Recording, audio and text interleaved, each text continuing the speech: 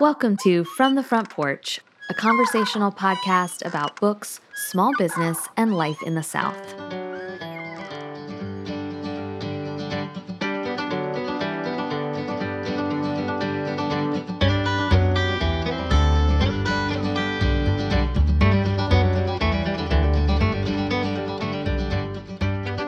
The point was that we both understood how easy it is to let your life pass along, totally in book, unless you take a risk, disrupt the expected patterns, and try to make something human happen. C.J. Hauser, The Crane Wife. I'm Annie Jones, owner of The Bookshelf, an independent bookstore in beautiful downtown Thomasville, Georgia. And this week, Hunter McClendon and I are here for our last collaboration of 2022, chatting about our favorite books of the year.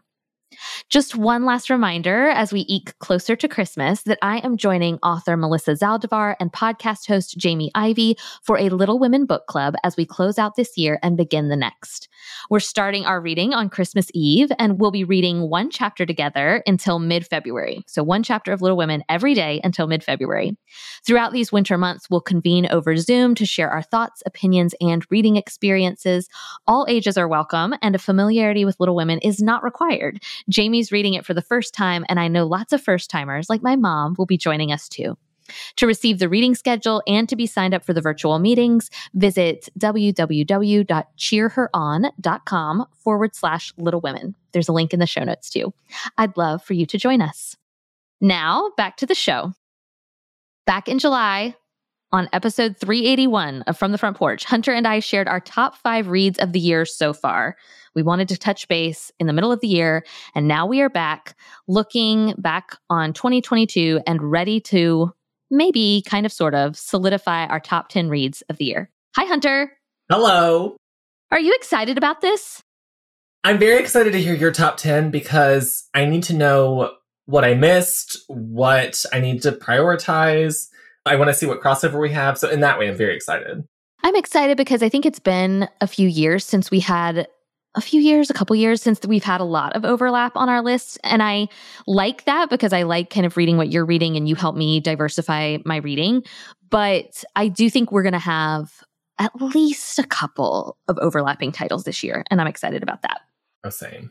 So back on episode 381, which if you want, there's a link to that in the show notes as well. If you want to go back and listen or re-listen, you and I decided to do like our top 5 of the year, which I weirdly, tell me how you feel about this. I think it's almost easier to come up with a top 5 than it is a top 10. Yeah, I don't know why, but yes, I agree. Because it's almost like I can do a top 5 and a top 12, but a top 10 is kind of difficult. I don't know. Those back 5 titles are always difficult for me. So we did our top 5 of the year, and I thought we could just remind folks of what our top 5 were. So do you want to go first? Yeah, my top 5 were The Crane Wife by C.J. Hauser, The Swimmers by Julie Otsuka, Trust by Hernan Diaz, The Last White Man by Mohsin Hamid. Is that how you say that?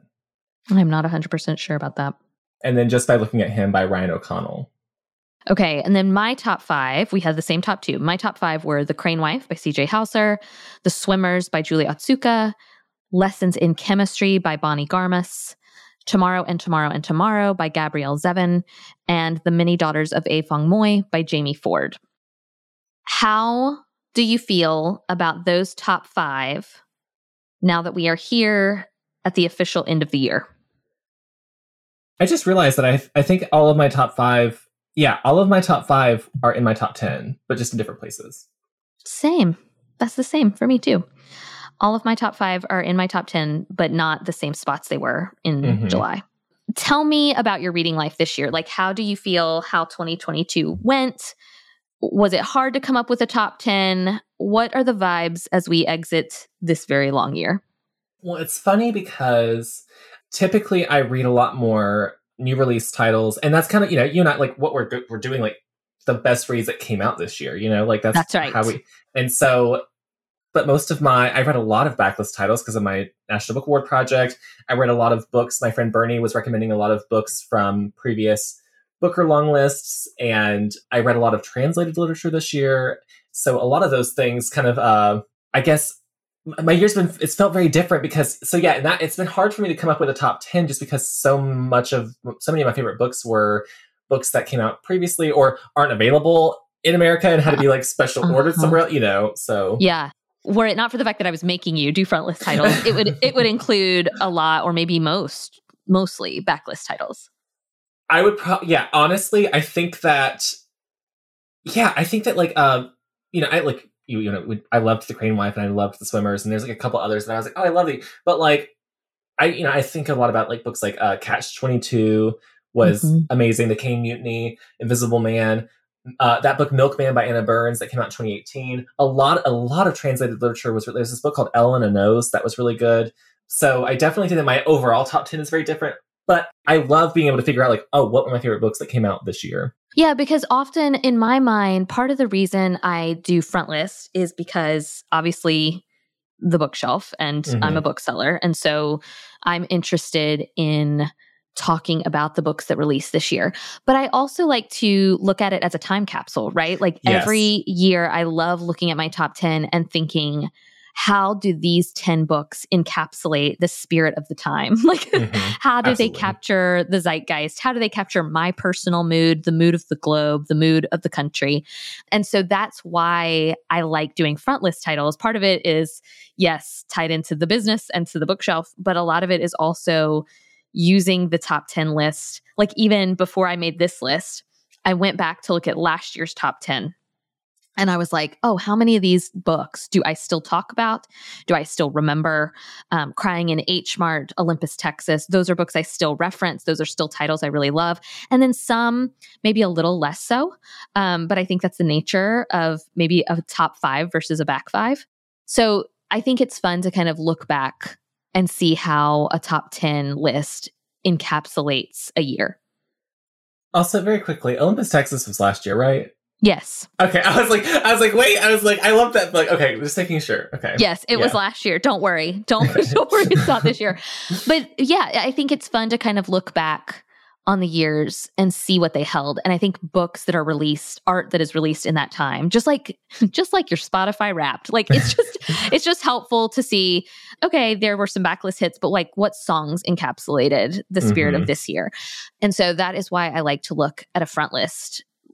So, okay, when we recorded episode 381, we did briefly ask ourselves about books that surprised us for better and worse.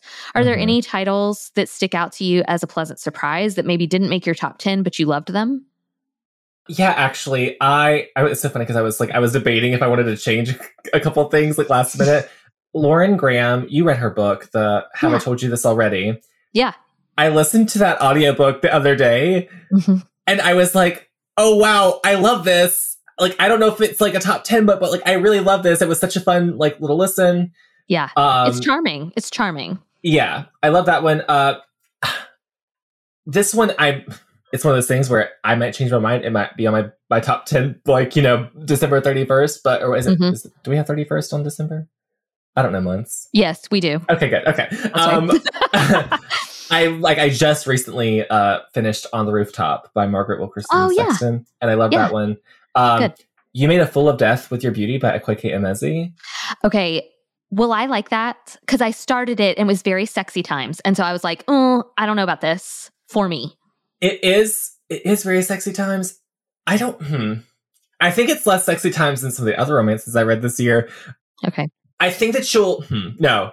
It is too sexy times. But I was thinking about it, and I was like, oh wait, no. It gets more sexy.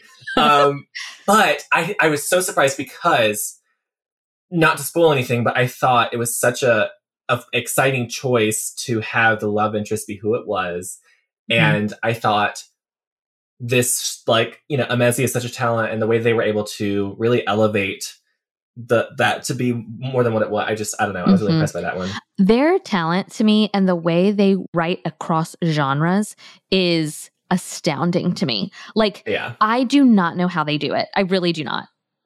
If I had that talent, I'd be thrilled. Oh, also, I did, I Came All This Way to Meet You by Jamie Attenberg. I think that's a memoir that... I think I would like that book. It was on my radar and I just didn't pick it up. I think you'd like it a lot. So, recommend. Okay, those are fun surprises. I was surprised by a couple of titles this year, but they mostly did exist in my top 10. I also was unpleasantly surprised by a couple of titles, which this year where I just felt like they were either books that were overhyped or perhaps they were not my genre. Like that is one thing I'm learning is, wait, maybe I don't actually like these books, but I keep trying these books and maybe that's why I don't like them is because I don't like the genre, not because the writing isn't good or the books aren't good. Maybe it actually has to do with the genre itself. And so I feel like I've learned a lot about myself this reading year. All in all, how would you compare your reading life or what you read in 2022 to 2021 or 2020 or pre-pandemic? I genuinely cannot remember. Like, my brain is potatoes. And so I just can't remember anything as much as I used to. And that's the thing. That is one thing, like, it's like the pandemic has just ruined that for me. And I don't like that. And also, I don't know about you, but like, I'm sure you probably feel this way a little bit. I think the more you read for work, it does change the way that you engage with literature. Yeah. And so it makes it harder sometimes to enjoy certain books. But at the same time, when a book can really push past all of those breakthrough. Yeah. I think it makes it even better. To remind listeners, because we've done this a few years now, I think last year we actually did it for Patreon. I'm not sure if we did it on the main feed or not. I can't remember. But how do you decide your top 10? People are always asking, like, Annie, how do you narrow it down when you read, 100 books a year? Or if you even read 50 books a year, like, how do you narrow it down to 10? So what is your top 10 criteria? For this year, I only remembered being in love with a couple, but I thought to myself, what are the books that I can think of off the top of my head? And I also still remember most everything about them.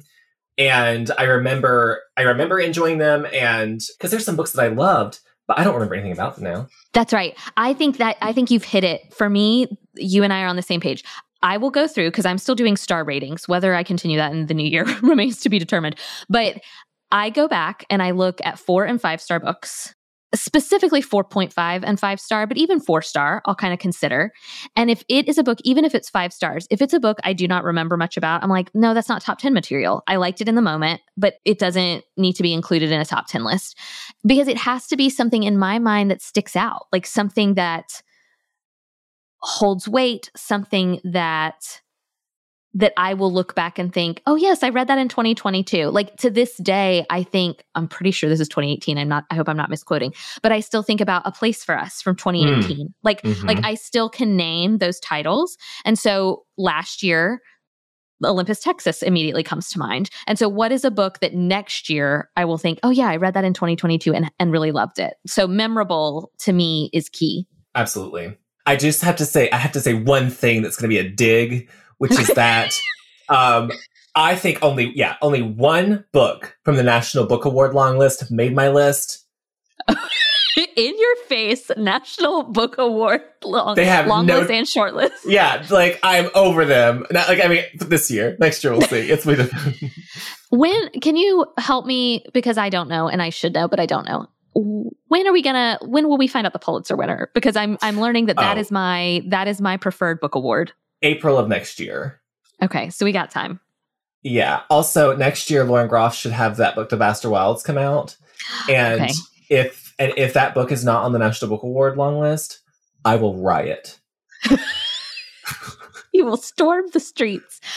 We've talked about this off air. I struggled with the National Book Award shortlist this year. I read, I believe, the winner of the nonfiction, South to America, and I loved it. But yeah, it was not my vibe. And I think it's okay to say that they weren't my vibe. I think that's fine. I touched base with you because I was like, look, can you help me? Is there something I should elevate in importance? Is there something I should read here? And you graciously were kind of like, no. Yeah, no. That's fine. Okay, are you ready? I'm Redrick Frederick. Okay, let's start with number 10. My number 10 is Our Wives Under the Sea by Julia Armfeld. I adored this book. And when I look back on 2022, this is a book that will be memorable to me. It was incredibly original. It felt like a mishmash of genres. It definitely felt like literary fiction. It felt a little bit suspenseful. It felt a little otherworldly, slightly fantastical, which is not normally my vibe. But I kind of liked the monster element of it all, kind of the wondering what was happening, what transformation was happening to this woman. It's about 2 wives, one who is essentially a marine biologist. She spends her time in a submarine. The submarine is supposed to be gone for 3 weeks. Instead, it's gone for, I forget, 6 months or something. She spends an inordinate amount of time under the water. And she comes home and weird things start to happen. She likes to take salt baths. She spends a lot of time in her room. And it is beautifully bizarre. Mm-hmm. I like a weird book. We talked about some other weird books earlier this year, throughout the year, books like Hurricane Girl. This book was really weird in the best possible way. I thought it was gorgeously written. The prose was great. It was unexpected. It was short. That's another thing that I think my reading life has been affected by the pandemic and by attention spans. And so I am drawn to books that can pack a punch in a short number of pages. And I think this book did that. And so I'm thrilled to include it in my top 10, Our Wives Under the Sea by Julia Armfield. Do you know, I literally, I'm not going to change my list, but I had that on there, and then I forgot that I had it on there because I left my list, spoiler alert, I left my list at work, and I was like, oh, let me rewrite them all down. And I couldn't remember, so it's fine. Anyway, so just know that one would be on my top 10 if I had brought the list that I had written down originally. It's fine. My number 10 pick is, I also, I'm having to, do my numbers as I go. But redo your, yeah. Yeah. My number 10 pick is going to be Clean Air by Sarah Blake. Oh, yeah. I love Sarah Blake. She had a book that came out in 2019 called Nema that was about the Noah and the Ark, but it's from the wife's perspective.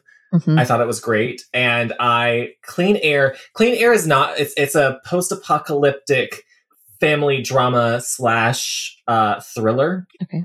And I don't typically like sci-fi type things. I don't typically love thrillery type things. But this one was I found it so compelling and so... Actually, I think I compared it... whenever we read The Road, I said that I thought that Clean Air would be a good comp title because it is about a parent and a child and that complicated love. But basically, in the book, it's pollen has kind of overtaken everything. And it's to the point where you can't breathe. And so people are in these little bubble pod things and someone keeps slashing the pods open and killing people that way. It's very dramatic. And there's a weird possible talking tree inside a girl. It's very strange. Just a medium. There's all kind of stuff that happens. Okay. But I just think the thing is, it's one of those books where I sat down, I read it in one sitting, and I remember pretty much everything that happened. And for a book that's not even part of a genre I typically enjoy, I'm good for you. So yeah, that's the mark to me of a top 10 worthy book for sure. Mm-hmm. And I feel like you talk about it a lot. That's the other thing. Is it a book that I reference a lot in conversation? Is it a book that I want to talk about with other readers or I want to tell Jordan about? That to me also means, oh yeah, this was a good book. Mm-hmm. Okay, my number 9 is How Not to Drown in a Glass of Water by Angie Cruz. Did you read this? No. Okay, I think you'd really like it, actually. Okay. So Aaron on staff at the bookshelf recommended this to me. I did it in audiobook format, which I highly recommend. Although I do think the print version would be equally delightful because this is a book about a woman named Cara Romero, and she lives in New York. It is 2008, so the recession has started and she loses her job. And the book is told entirely across 12 interviews she does with a career counselor, somebody who she's been assigned to help her find temp work, to help her find a new job. And so it's almost like an epistolary novel where you are just getting her interviews with her career counselor. You never even hear from the career counselor. You just hear from Cara. And the audiobook narration is fabulous. I have Cara Romero's voice in my head. Mm-hmm. Just talking to you now, felt like her voice was incredibly familiar and recognizable to me. It feels like one that will stick in my head a long time. And I also liked that interspersed throughout the chapters, there are resumes and job applications and things like that. And somehow across these 12 interviews and this relatively short novel, you really get a sense of who Cara is and the life that she wants to lead. There's a really poignant look at her relationship with her son and what it means when you lose your job and you lose your identity and how you're supposed to figure out what's next for you. Also, the book is a lot about the immigrant experience and what that was like, especially around that time. And so in its own way, it's a little bit of historical fiction as well. Recent history, to be sure, but history just the same. And I just found it to be really unexpected. When we talk about books that surprised us this year, this is one that surprised me. Erin really recommended it, really thought I would enjoy it, and she was entirely right. I loved it. And it's one that I think if I had read maybe in a more timely manner, I might have even picked as my shelf subscription or something like that. Like I really enjoyed it. So How Not to Drown in a Glass of Water by Angie Cruz. And I do recommend the audiobook version too. That sounds so good. I think you'd like it. Okay. My number 9 pick is going to be, I'm like, what am I going to say? Just by Looking at Him by Ryan O'Connell. Okay. Which was in my top 5. That's right. And this book, it's like a romance type book about a man who is a TV show writer. He's gay, he has cerebral palsy, and it's about this, like it's about basically he cheats on his boyfriend, and there's all this drama. And it's kind of like dealing with navigating the reality of being disabled and not just in the workplace, but also like in your love life and like how it affects these things. But it's also just like it's very funny. Mm-hmm. I will say this, the first line itself is going to throw a lot of people because it is a little bit graphic, but I think that the book itself is I think it's very charming and very lovely. And I say this all the time to the point where at this point, I think it's going to get me in trouble. I love when people have affairs. I do have too much anxiety to have an affair, I think, but I should like put that into the universe. But I love when people have them in books, and so if you love the drama of all that, I think that this is a great one. If you like the messy, yes, the messiness. Yeah. Okay, my next one is a book I'm kind of surprised didn't get as much buzz as I just kind of thought that it would. And that is The Many Daughters of A Fong Moy by Jamie Ford. This was in my top 5 earlier this year. I think part of the reason it made its way toward the bottom of my top 10 is because I read it so long ago. Like I feel like I might have even read it at the tail end of 2021. I'm not 100% sure about that, but I feel like I read it a long time ago. Might have been the very start of this year. But anyway, I really liked this book. I was familiar with Jamie Ford's work, but I had not read his previous novels. They did very well at the bookshelf. The Hotel at the Corner of Bitter and Sweet, in particular, is a book that did well for us, but I've not read his backlist. I've only read this one, and I loved it. Perhaps a little bit surprisingly. I'm not always one for an epic tale, but I am here for multi-generational drama. And so I think I've been thinking a lot about Homegoing by Yaa Gyasi. And I feel like this book kind of plays with a similar format where we are introduced to A Fong Moy, who was the first Chinese woman to set foot in America. Historically, she's a historically accurate character person. She was a real person. And then we learn about the generations that came after A Fong Moy and into the future. So we learn about some of these present day characters. We learn about some in the past, and then we fast forward to some in the future. And it's all about inherited trauma and also inherited joy and the things that generations pass on to us that we maybe wish they didn't, and the things we hold that turn out to be part of who we are. One of the things that enhanced my reading a lot this year was reading author's notes, and particularly really well done author's notes. I've always loved author's notes, but Jamie Ford's kind of introduction to this novel I thought was excellent, where he talks about kind of walking by his son's bedroom one day and hearing his son listen to a band that he loved, but his son doesn't know that. And so just this idea that like, we almost can't help who we become, or maybe it's a question of, can we help who we become? Do we carry these things from our mothers and our grandmothers and our great-grandma? Like, do we carry those things with us, or are we our own people? And I love that idea. I love that concept. It popped up a lot in a lot of books I loved this year, but I thought Jamie Ford handled it really well and really beautifully. And again, I think I surprised myself by enjoying a work of historical fiction. This is historical fiction where it's kind of going back and forth in time periods, and I really liked it. That's The Many Daughters of A Fong Moy by Jamie Ford. I already feel like I'm missing out on so much. My number 8 is another one that is not for you. It's Lapvona by Ottessa Moshfegh. Oh, yeah. Okay. This book has a lamb on the cover. Yes. I actually love this cover. I do think that you would like My Year of Rest and Relaxation. I think I would too. I need to go back and read it. This one, only people like me, who, like, if you like it really weird, really nasty, really like questionable, if you like people where you're like, I hate them and I love them for it, like, this is for you, because this is like, there's like this boy who's like deformed and he kills somebody. There's like an old crone and just a bunch of like, it's hard to explain it because I feel like anything gives this book away, and I feel like it's one of those that it's best if you go into it knowing as little as possible. But it's like it's set in medieval times, but it still feels very modern. Oh, interesting. Yeah, like it was not at all what I expected, but it's actually somebody said that my friend Bernie, he said that it reminded him a little tiny bit of Matrix, just in the setting. Okay, not in any other way. Hunter's like, Annie, do not read. Like, I'm telling you, like, this, like, I am telling you, this is, like, this book is disgusting. Like, I should not like this book. I'm embarrassed I like the book as much as I do, but I'm like, and also, other people did not like this book at all. And I'm one of those people where if other people don't like a book that I already liked, I'm like, you know what? I love it now. I can be that way too. A little bit contrarian. Yeah. Mm-hmm. Yeah. Okay, my number 7, I'm so curious to find out if this is going to be on your list. So my number 7 is Dinosaurs by Lydia Millette.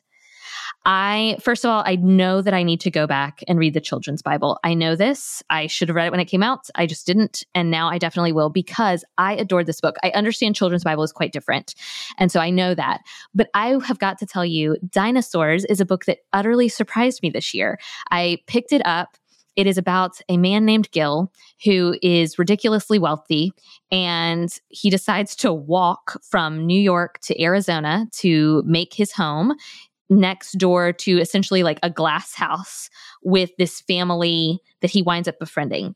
And for so much of this little novel, I kept thinking, oh my gosh, what's going to happen? Like, I just kept waiting for Gil to be a schmuck, or for Gil to have an affair, or for the family to fall apart. And this is, I don't want to spoil it for anyone, but this book was delightfully hopeful and just about a single man trying to be a good person. I love books about people trying to be good, because I think in my heart of hearts, like whenever I find myself getting tearful, it's because somebody has told me, you're a good boss, or you're a good daughter. Like, obviously I have some hangups around the word good. Don't worry, I'm in therapy. It's fine. But I do love books about people who are trying. And Gil is delightful and memorable. I don't think I will forget Gil anytime soon. I really found him to be unforgettable, and the relationships and the community that he builds is so quirky. There's also a lot about Gil's relationships with a couple of men and the kind of the deep platonic friendships they build. And much like Hunter is to infidelity in books, as Annie is to platonic friendship in books. I just want to read about people who come alongside one another and figure things out together and try to exist in friendship with one another. I find it to be really realistic and true to my own, maybe personal experience, true to my life. I just like to be surrounded by people who are trying, and I like to read books about people who are trying. It's called Dinosaurs. The title gets its title from Gil and his kind of backyard, which is full of birds, and it's kind of this nature preserve. And of course, as we all know, birds are essentially dinosaurs. And so it's just a lovely book that completely surprised me in its delightfulness this year, and that is Dinosaurs by Lydia Millette. This is a slight spoiler alert. It is on my list. It is actually a little bit higher on my list, but also but I also wanted to say, like, already, that one of the things I love about that book, and one of the it's so well written. Like, it's so well written. Oh my gosh, it's so good. And this is part of my problem, by the way. The National Book Award, hello, best written book by US. Like, what? Why are we overlooking one of the best written books of the year? Come on. And that tension that I was talking about, where you think, oh my gosh, is something bad going to happen here? Like, is Gil going to make a bad decision? Is this family going to fall apart? that tension comes from her writing. Like that tension comes from her writing. And then she does this delightfully surprising thing, which is she doesn't go there at all, which is perhaps the most shocking thing I've experienced in literature recently, where she doesn't choose to go down the hopeless, dark path. Mm-hmm. When I am typically drawn to hopeless, dark books, but this is not that. And I think that is a tribute to her outstanding writing and storytelling. It's such good storytelling. Yeah, I'm a huge fan of hers. I've read, I read this one. I read A Children's Bible, and I also read Sweet Lamb of Heaven. I've loved each one. They're all very different. They're all well written. I highly recommend. I'll be mentioning it again in a minute. So this is number 7. Yes. My number 7 is a book called Paul by Daisy Lafarge, I think is how you say it. And it's a book about, I think it was originally published in France, but it's a book about a woman who goes to another country to work on this farm. And she develops this kind of relationship with this guy. And it's possibly a little bit toxic, but what I actually ended up loving, this book has stuck with me because I read it while I was on a work trip, and I didn't even know if I'd like it. It was sent to me. It's a Riverhead book, and I do typically like Riverhead, but it was not a book that was really on my radar. But I was like, well, I'm going to read it because it's Riverhead. And then the first third of the book is written in present tense, and it's while she's with this guy. The middle third is written in past tense when she's away from the guy. And the last third, she goes back to the guy, and it's in present tense again. And there's no backstory, and there's no real interiority to these characters, and it's done intentionally to like kind of create that, like you're never sure what's going on in these people's minds or why they're doing the things they're doing. But it is done in such an interesting way that like I was just so captivated by it, and I thought it was well written, and I thought it was so smart and very anxiety inducing. And there's this really beautiful metaphor about bees and honeycombs and stuff. And I don't know. It's one of those things where I was like, okay, this is. It was one of those books. When I talk about surprises, it's one of those books that really surprised me, and it's one that I can't stop thinking about, even though I didn't expect that. So, okay, that does sound really good. Okay, number 6, and now as I'm talking, I'm having your trouble where I'm like, wait, do I want to switch this with dinosaurs? But I don't know. I'll talk about it first and then I'll decide. Okay, my number 6 is Tomorrow and Tomorrow and Tomorrow by Gabrielle Zevin. So I thought a lot about this because I adored this book when it released. I think I read it as an ARC, but shortly before it actually came out. And I put off reading it because I have been Gabrielle Zevin's fan for a long time. And sometimes there's a lot of pressure when you like an author that you're not going to like their newest, latest, and greatest. And so I was worried about that. And then I read it and honestly thought of her books, of which I have loved them all. I do think this is kind of her masterpiece. It's like the book that feels to me that most encapsulates her writing spirit and her storytelling capabilities. But I also read a lot of books in this vein this year. So I came very, very close to including Now Is Not the Time to Panic by Kevin Wilson on my list. It wound up being essentially like number 11. And so I didn't include it. But because those themes felt similar, it was hard to figure out where I wanted to include Tomorrow and Tomorrow and Tomorrow. Because by the end of the year, I thought, well, I've read a couple of other books that are similar in tone. But then when I looked back, I looked at the review I wrote when I read it, and I said, this book will be in my top 10. And I thought, okay, I think that is deserving then of a spot on the top 10, but it moved down a little bit from maybe where I originally thought it would be. So anyway, Tomorrow and Tomorrow has been everywhere. But I will go ahead and remind people that it is the story of Sam and Sadie. It is about their friendship and their development of video games. But as I have said often, video games are to Tomorrow and Tomorrow and Tomorrow as comic books were to Station 11. So if you know nothing about video games, it's fine. You'll be totally fine. This is really a book about friendship and art. It's a lot about creativity and the stories we're telling with our art and how our relationships play a role in the art that we create.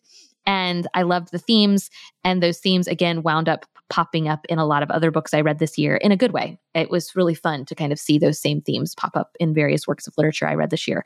But I stand by my love of this one. I flipped through my ARC and thought, oh yes, there is some really good writing in here.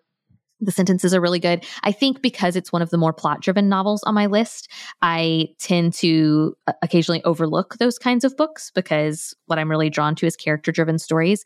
But inside the plot-driven novel is really character stories about Sadie and Sam.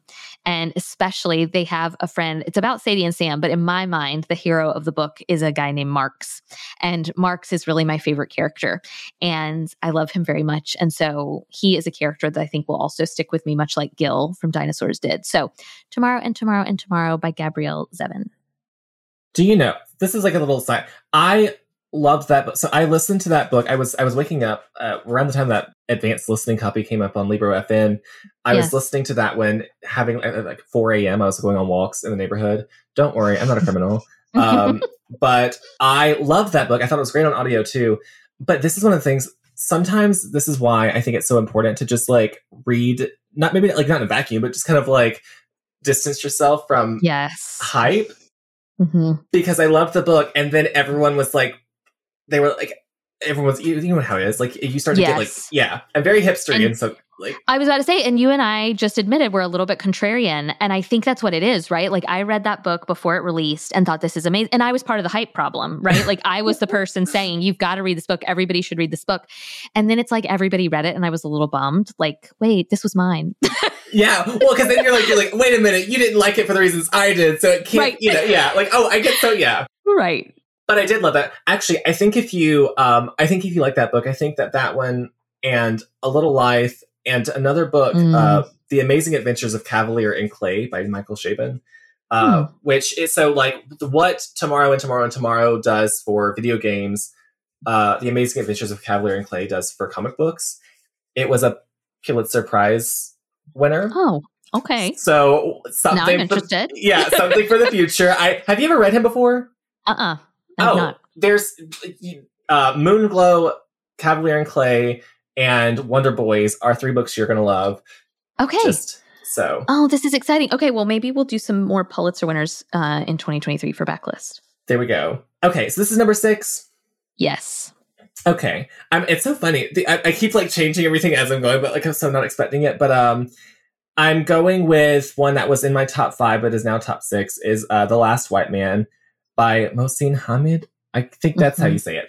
So this was one about a white man who wakes up one day to discover that he is now no longer white. He is, it's never clear what other ethnicity. We just know that he wakes up and he has brown skin and he does not know what to do. And at first he thinks he's just alone in it. And then it turns out it's become like a thing where everyone is turning, a different shade of brown. And so it's like a thing. It's kind of like Blindness by Jose Saramago. Okay. Which I really enjoyed, but it's very short. It's like under 200 pages.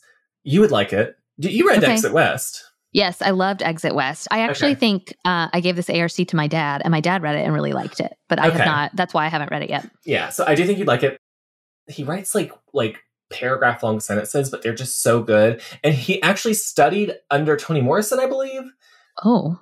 And so you can't be bad, I feel like, right. If she's your teacher, you're probably doing okay. Yeah. And so, but I don't know. I thought it was so smart, so well written. And it's one of those things where like the ending had me weeping. And I'm a sucker for a good ending because me too. Because we know how rare a great ending is.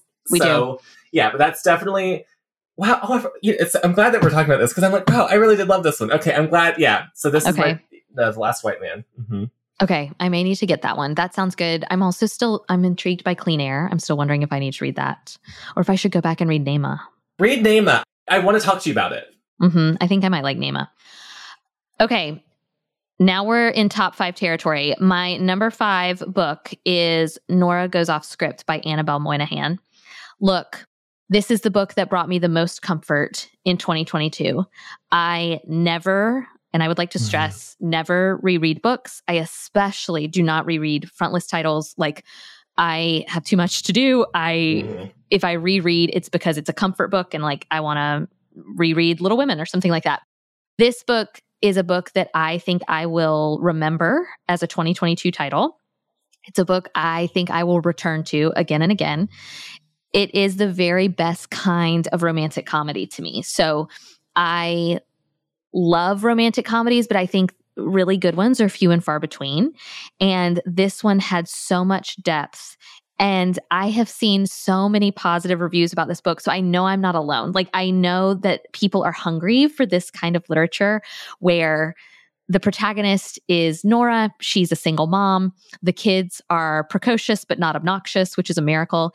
And she is a writer of essentially, she typically writes maybe Hallmark style movies, but instead she has written a book about she's written a screenplay rather about her divorce and kind of the wonders that the tea house in her backyard kind of brings to her life. And so she's written the screenplay. And of course, the actor comes to film, they come to film this movie at her house, and the lead actor is very attractive, and there's some chemistry and romance. The sexual tension is delightful. The banter is lovely. The family, I love a book about a good, interesting family. Like, I think about Amy Poppel's stories and how much I love the families in those books, Katherine Heine. And so this book has all of that. And in my mind, a lot more. Like, I feel like it is a romantic comedy, but it felt deeper than that to me. And I think a good romantic comedy can bring comfort and also make you think. And so that is what Nora Goes Off Script is to me.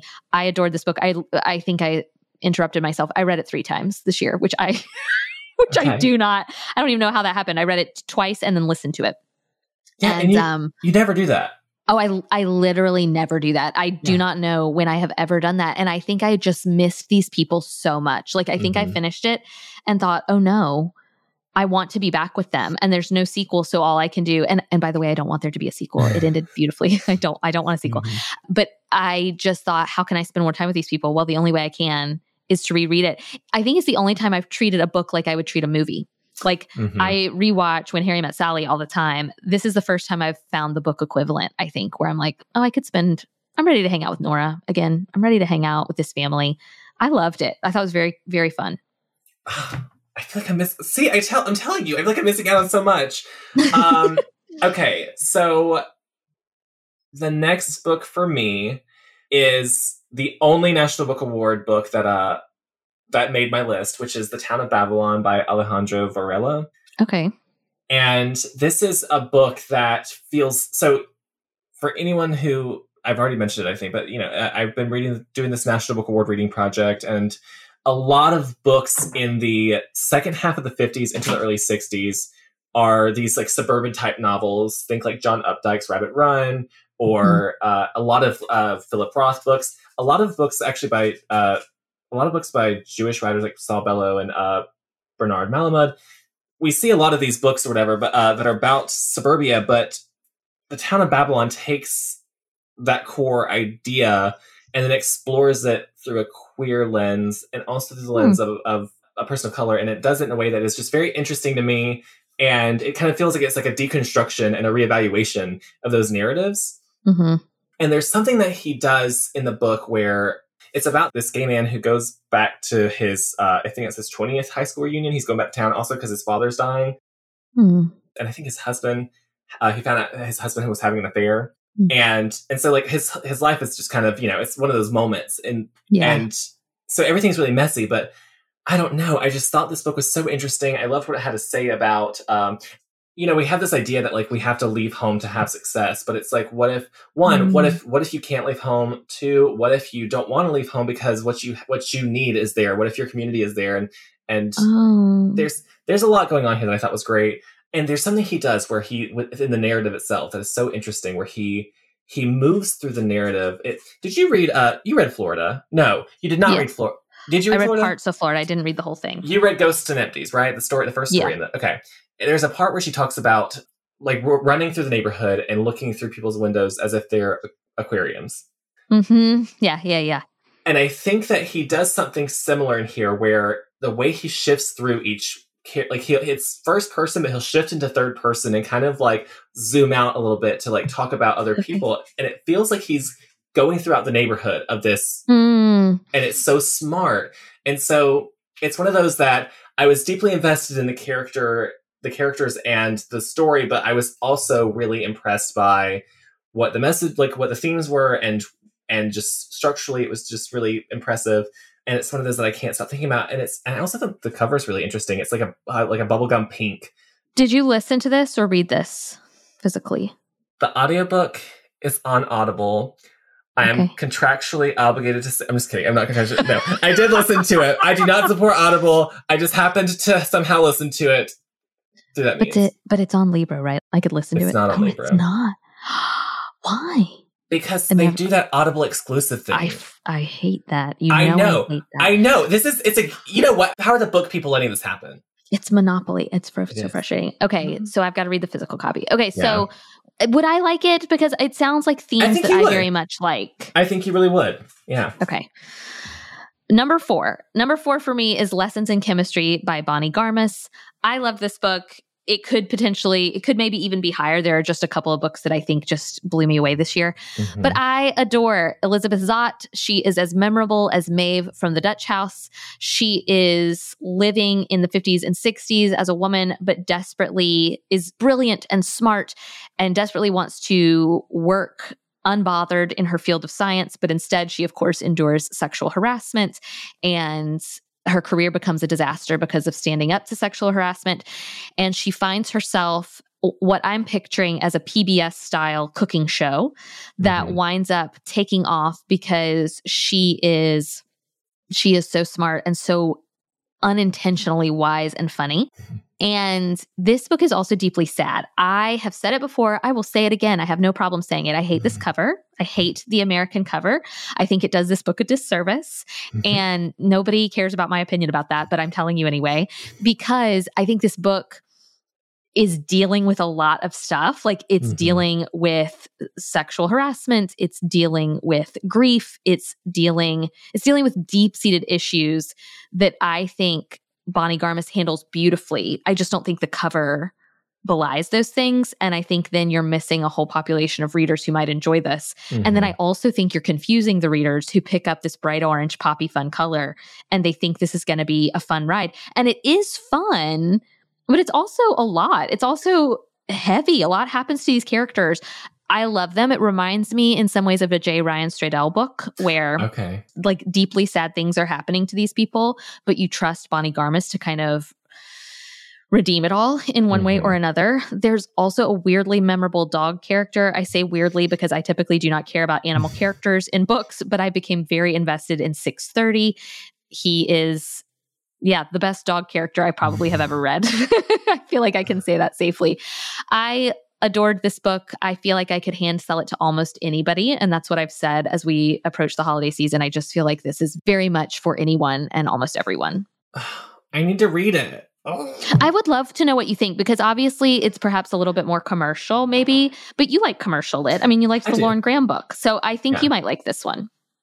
That's the thing too. I think that I think I'm getting to a point as I near 30 where I'm stuck. It's when you're 16 to 18, it's all the music you listen to has got to be that hipster stuff that no one cares about. Yes. I think that for the majority of my 20s, I was I have to like this really pretentious books that I love a lot of them, but I also have allowed myself to be oh no, I do enjoy some romances that are well written. I enjoy, it can be commercial and it can be quality too, and that's fine. That's right. Well-written books can cross genres and publishing boundaries. Yes, as you the literary beach read. I love that. Yeah. My number 4 is Trust by Hernan Diaz. I was going to put dinosaurs here, but anyway. But Trust is one that I did really enjoy. It's 4 sections.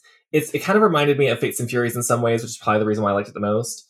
But it's a book about money, and it's about the first book is this novel about this man who was very successful, especially even during the Great Depression. He was one of the few people who still was a millionaire or whatever. And then the second part is about the true story that's not based on the novel, and then the third part, each section is a different part of the story that kind of all comes together to tell the full story.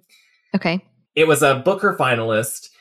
It should have been on the National Book Award. It's fine.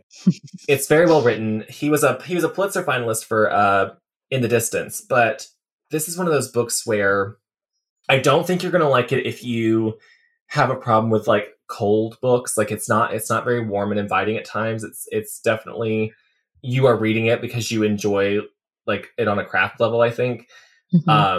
But I just loved what it had to say about money, and I loved it. But at the same time, I also just like, this is awful. If you're choosing between this and Fates and Furies, read Fates and Furies. Okay. But if you have read Fates and Furies and you liked a lot of the themes and ideas that Fates and Furies introduces, I think this book does it in a very different way that is in conversation with that book. You know who read and loved this was Lucy, former bookshelf staffer Lucy. Oh, yeah. She loved this book. Yeah, she really did. Mm-hmm.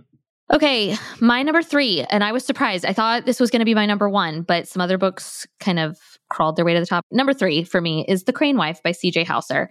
I read this book in January, curled up on my couch. I adored my reading experience. It's the kind of book that I would have loved apart from the bookshelf. Do you know what I mean? Like we were talking about books that kind of transcend our jobs and kind of remind us why we love reading. And this book did that for me. It's an essay collection. The title essay was a work in the Paris Review, and it went viral.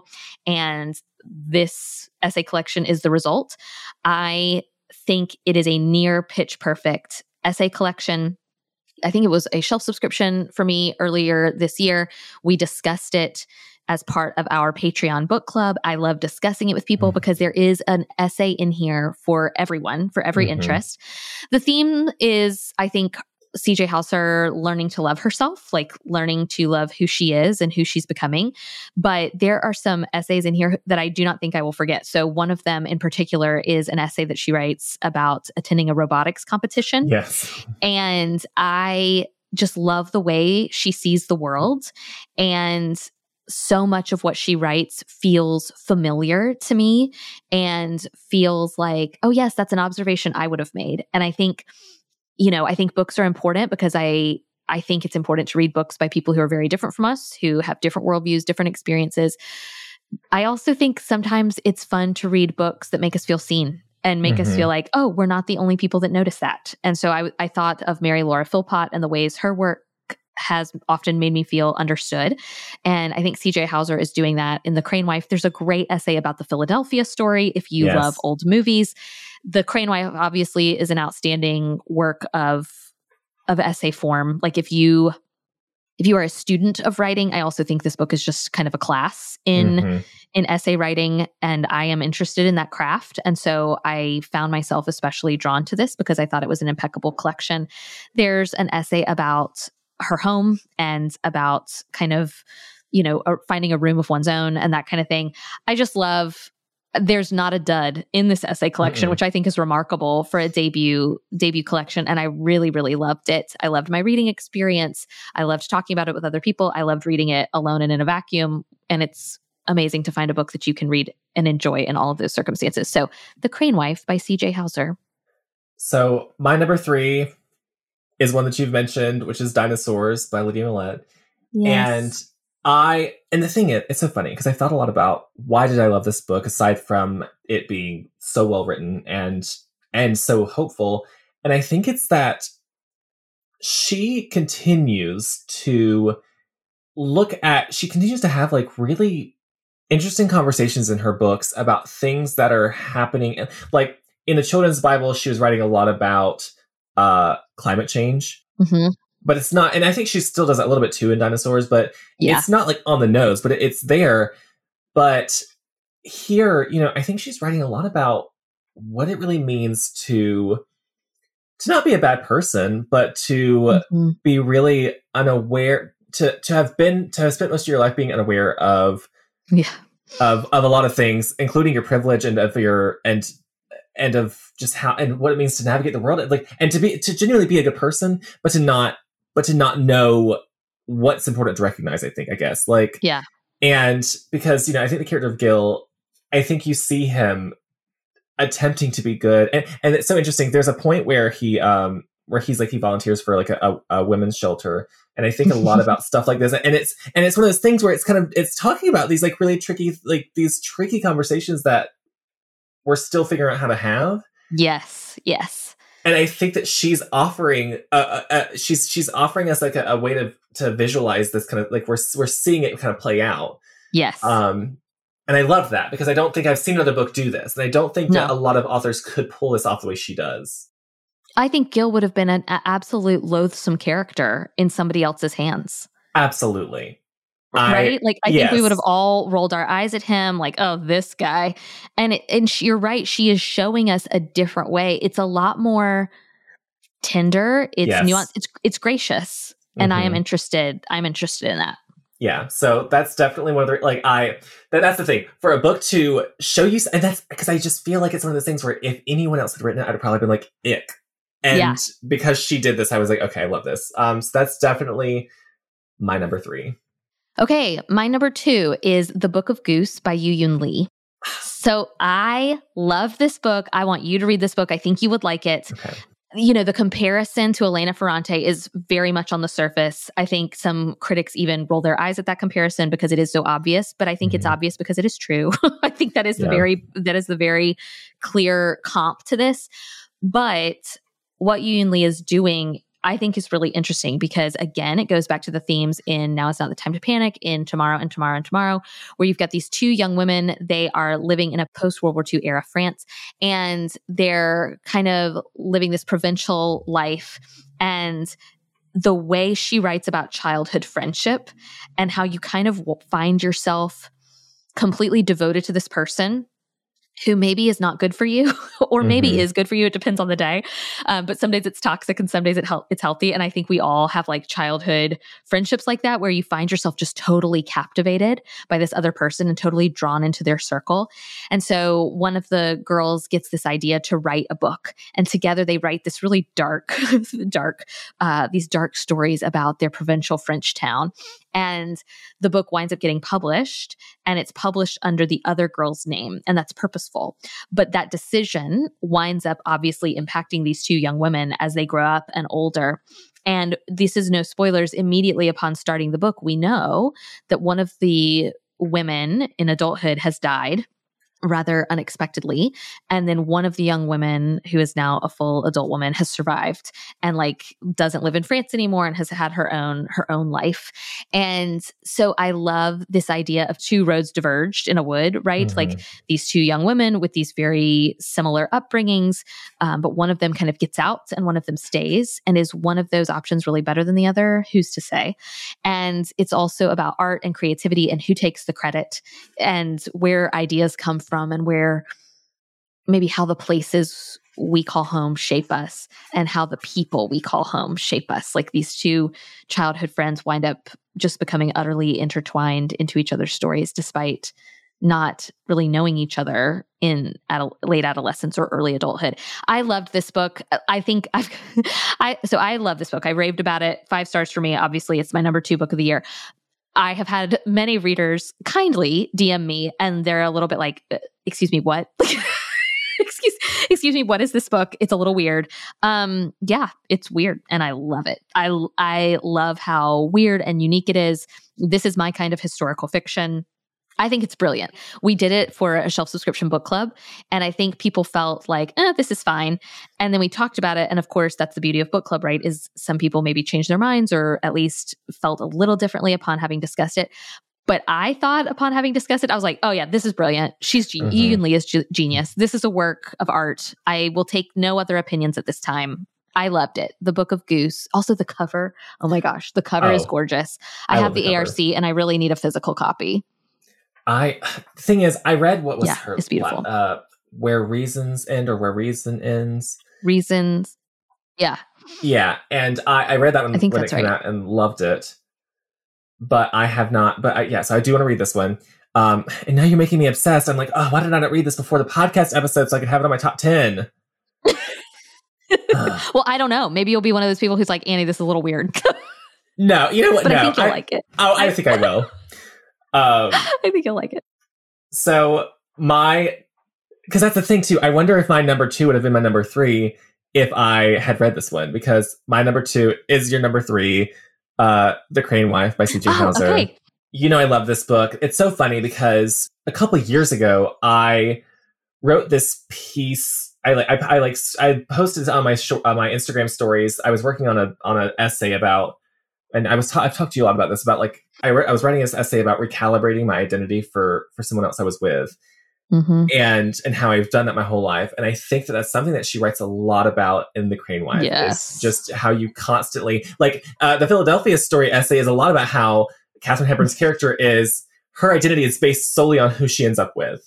Yes, it's Julia Roberts in Runaway Bride. Yes. And I think so much about how I think we, to a certain extent, we're all always shifting ourselves a little bit for people, but I don't think that we always realize to what extent. And I think that she writes so beautifully about that, and in a way that I had never really seen articulated this well. And and so it's one of the, I felt like what you said, I felt so seen and so, it's so funny. And there's also this essay about like her mom like tells these stories that like are probably not true. Yeah. And like her family history of storytelling is fascinating. Yeah, and it's hilarious. And also I'm like laughing, we've talked about this before, laughing and then crying like right away. Yes. Like, yeah. This is a book that moved me, there are just a couple this year where by the end I was moved to tears, and Crane Wife is one of them. Yeah. Okay. So that was my number 2. Now I'm really curious. Is your number 1 my number 1? It must be, right? My number 1 is The Swimmers by Julia Tsuka. Yes. Yeah. Why was this book not in the National Book Award running? I will never understand it.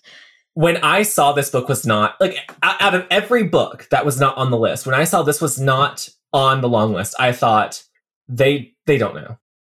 I don't understand it at all. This book is profound. It is, I am in awe of a tome. I'm in awe of long form storytelling, but there is something about the fact that Julia Tsuka in 150, 200 pages, like tells just the most beautiful story. You care so deeply. For those of you who don't know, I don't think it's spoilers to say that the first half of the book is the story of these swimmers at this public pool. And then the second half is something else entirely.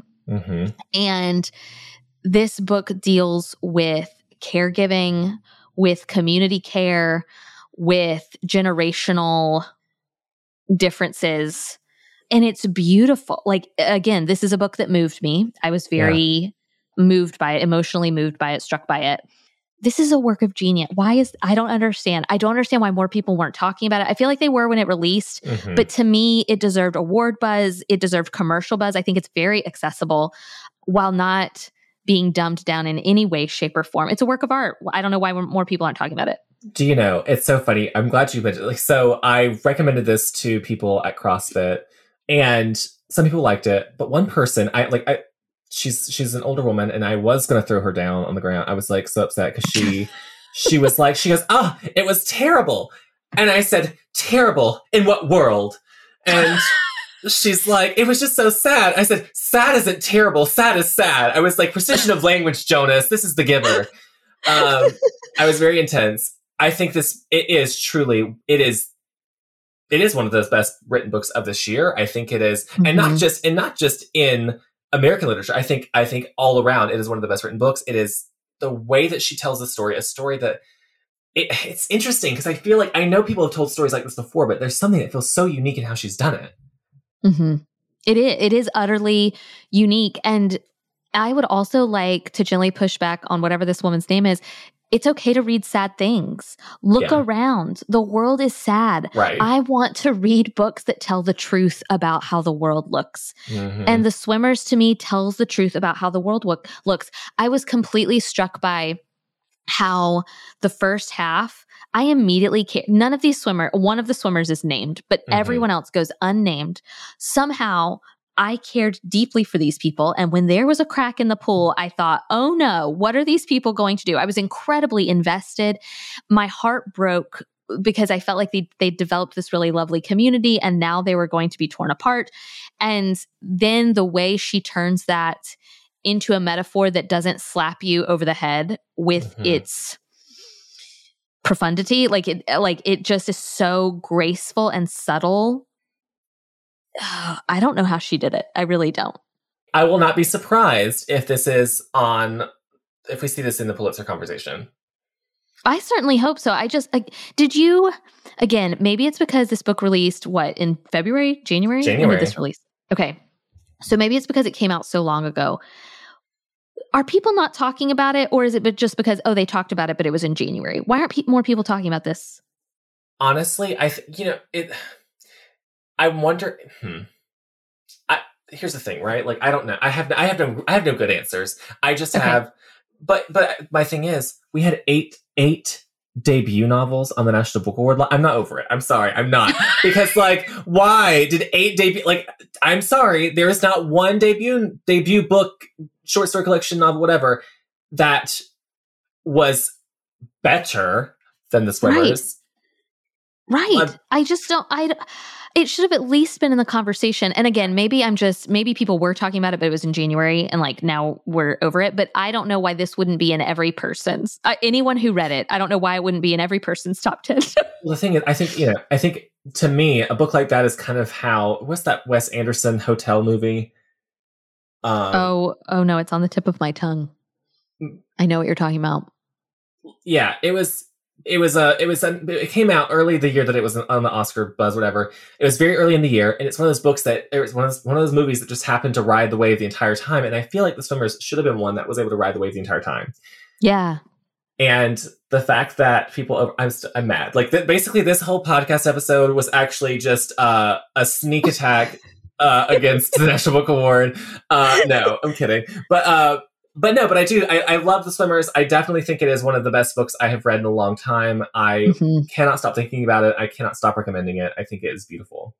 Yeah, me too. Okay, so we had some overlap this year, which I think is really delightful. And I now have some books that I want to read. Make sure you remember to text me the name of that one that I really want to read. But I love that we had some overlap. I think all in all, like when I look at this list, I'm like, yeah, this book reflects my reading year where I really enjoyed a romantic comedy. I also loved reading No Surprise. I loved reading about art and friendship and creativity, and that's not surprising.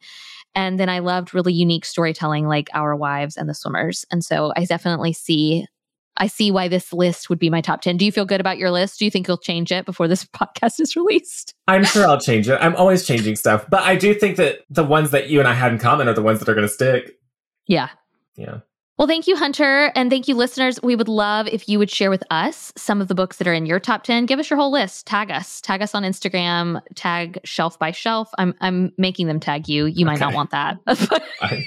Tag Annie B. Jones 05, tag the Bookshelf at Bookshelf Tville, and let us know your top 10. Leave us in the comments what your favorite books of the year were. We would love to hear it. And next week, you'll be hearing from our Bookshelf staffers on what their favorite books of the year were.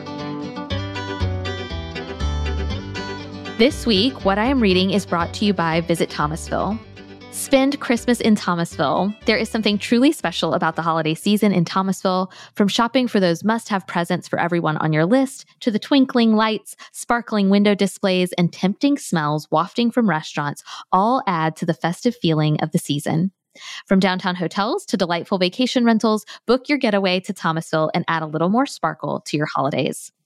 As you visit Thomasville this holiday season, and as you wrap up your holiday visits, as the holiday season kind of culminates and comes to a close, I would encourage you to leave the downtown Thomasville area and head to Christmas in Lights, a display done by Flowers Foods. This is free entertainment for the family if you're from Tallahassee and you love driving through Dorothy B. Oven Park. This is a similar vibe and experience. I know some of my friends have been doing it since childhood. Some of them go every night during the holiday season, which I think is true commitment. It's just a little drive-through lights display. It is magical. My cousin Caroline adores coming up from Tallahassee and us doing it together. I think Jordan and I are going to go after we finish recording this podcast episode. So it is available every night from 6 p.m. to 10 p.m. It's just a drive-through light display on 319 South, and it is up from now until New Year's Eve. So even after Christmas, if you're looking for something to get out of the house to do, you can go grab a hot chocolate from Grassroots, from Dunkin' Donuts, and then go drive through this beautiful lights display. This week, I'm reading Barracoon by Zora Neale Hurston. Hunter, what are you reading? I'm reading A Woman's Story by Annie Ernaux. Thank you again to our sponsor, Visit Thomasville. To find out more about how you can visit Thomasville this holiday season, go to thomasvillega.com. From the Front Porch is a weekly podcast production of The Bookshelf, an independent bookstore in Thomasville, Georgia. You can follow The Bookshelf's daily happenings on Instagram at Bookshelf Tville, and all the books from today's episode can be purchased online through our store website, bookshelfthomasville.com. A full transcript of today's episode can be found at FromTheFrontPorchPodcast.com. Special thanks to Studio D Podcast Production for production of From the Front Porch and for our theme music, which sets the perfect warm and friendly tone for our Thursday conversations. Our executive producers of today's episode are Donna Hetchler, Cami Tidwell, Chantal Carl, Nicole Marcy, Wendy Jenkins, Lori Johnson, Kate Johnston Tucker. Thank you all for your support of From the Front Porch. If you'd like to support From the Front Porch, please leave a review on Apple Podcasts. Your input helps us make the show even better and reach new listeners. All you have to do is open up the podcast app on your phone, look for From the Front Porch, scroll down until you see Write a Review, and tell us what you think.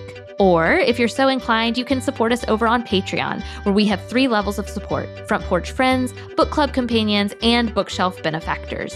Each level has an amazing number of benefits like bonus content, access to live events, discounts, and giveaways. Just go to patreon.com/FromTheFrontPorch. We're so grateful for you, and we look forward to meeting back here next week.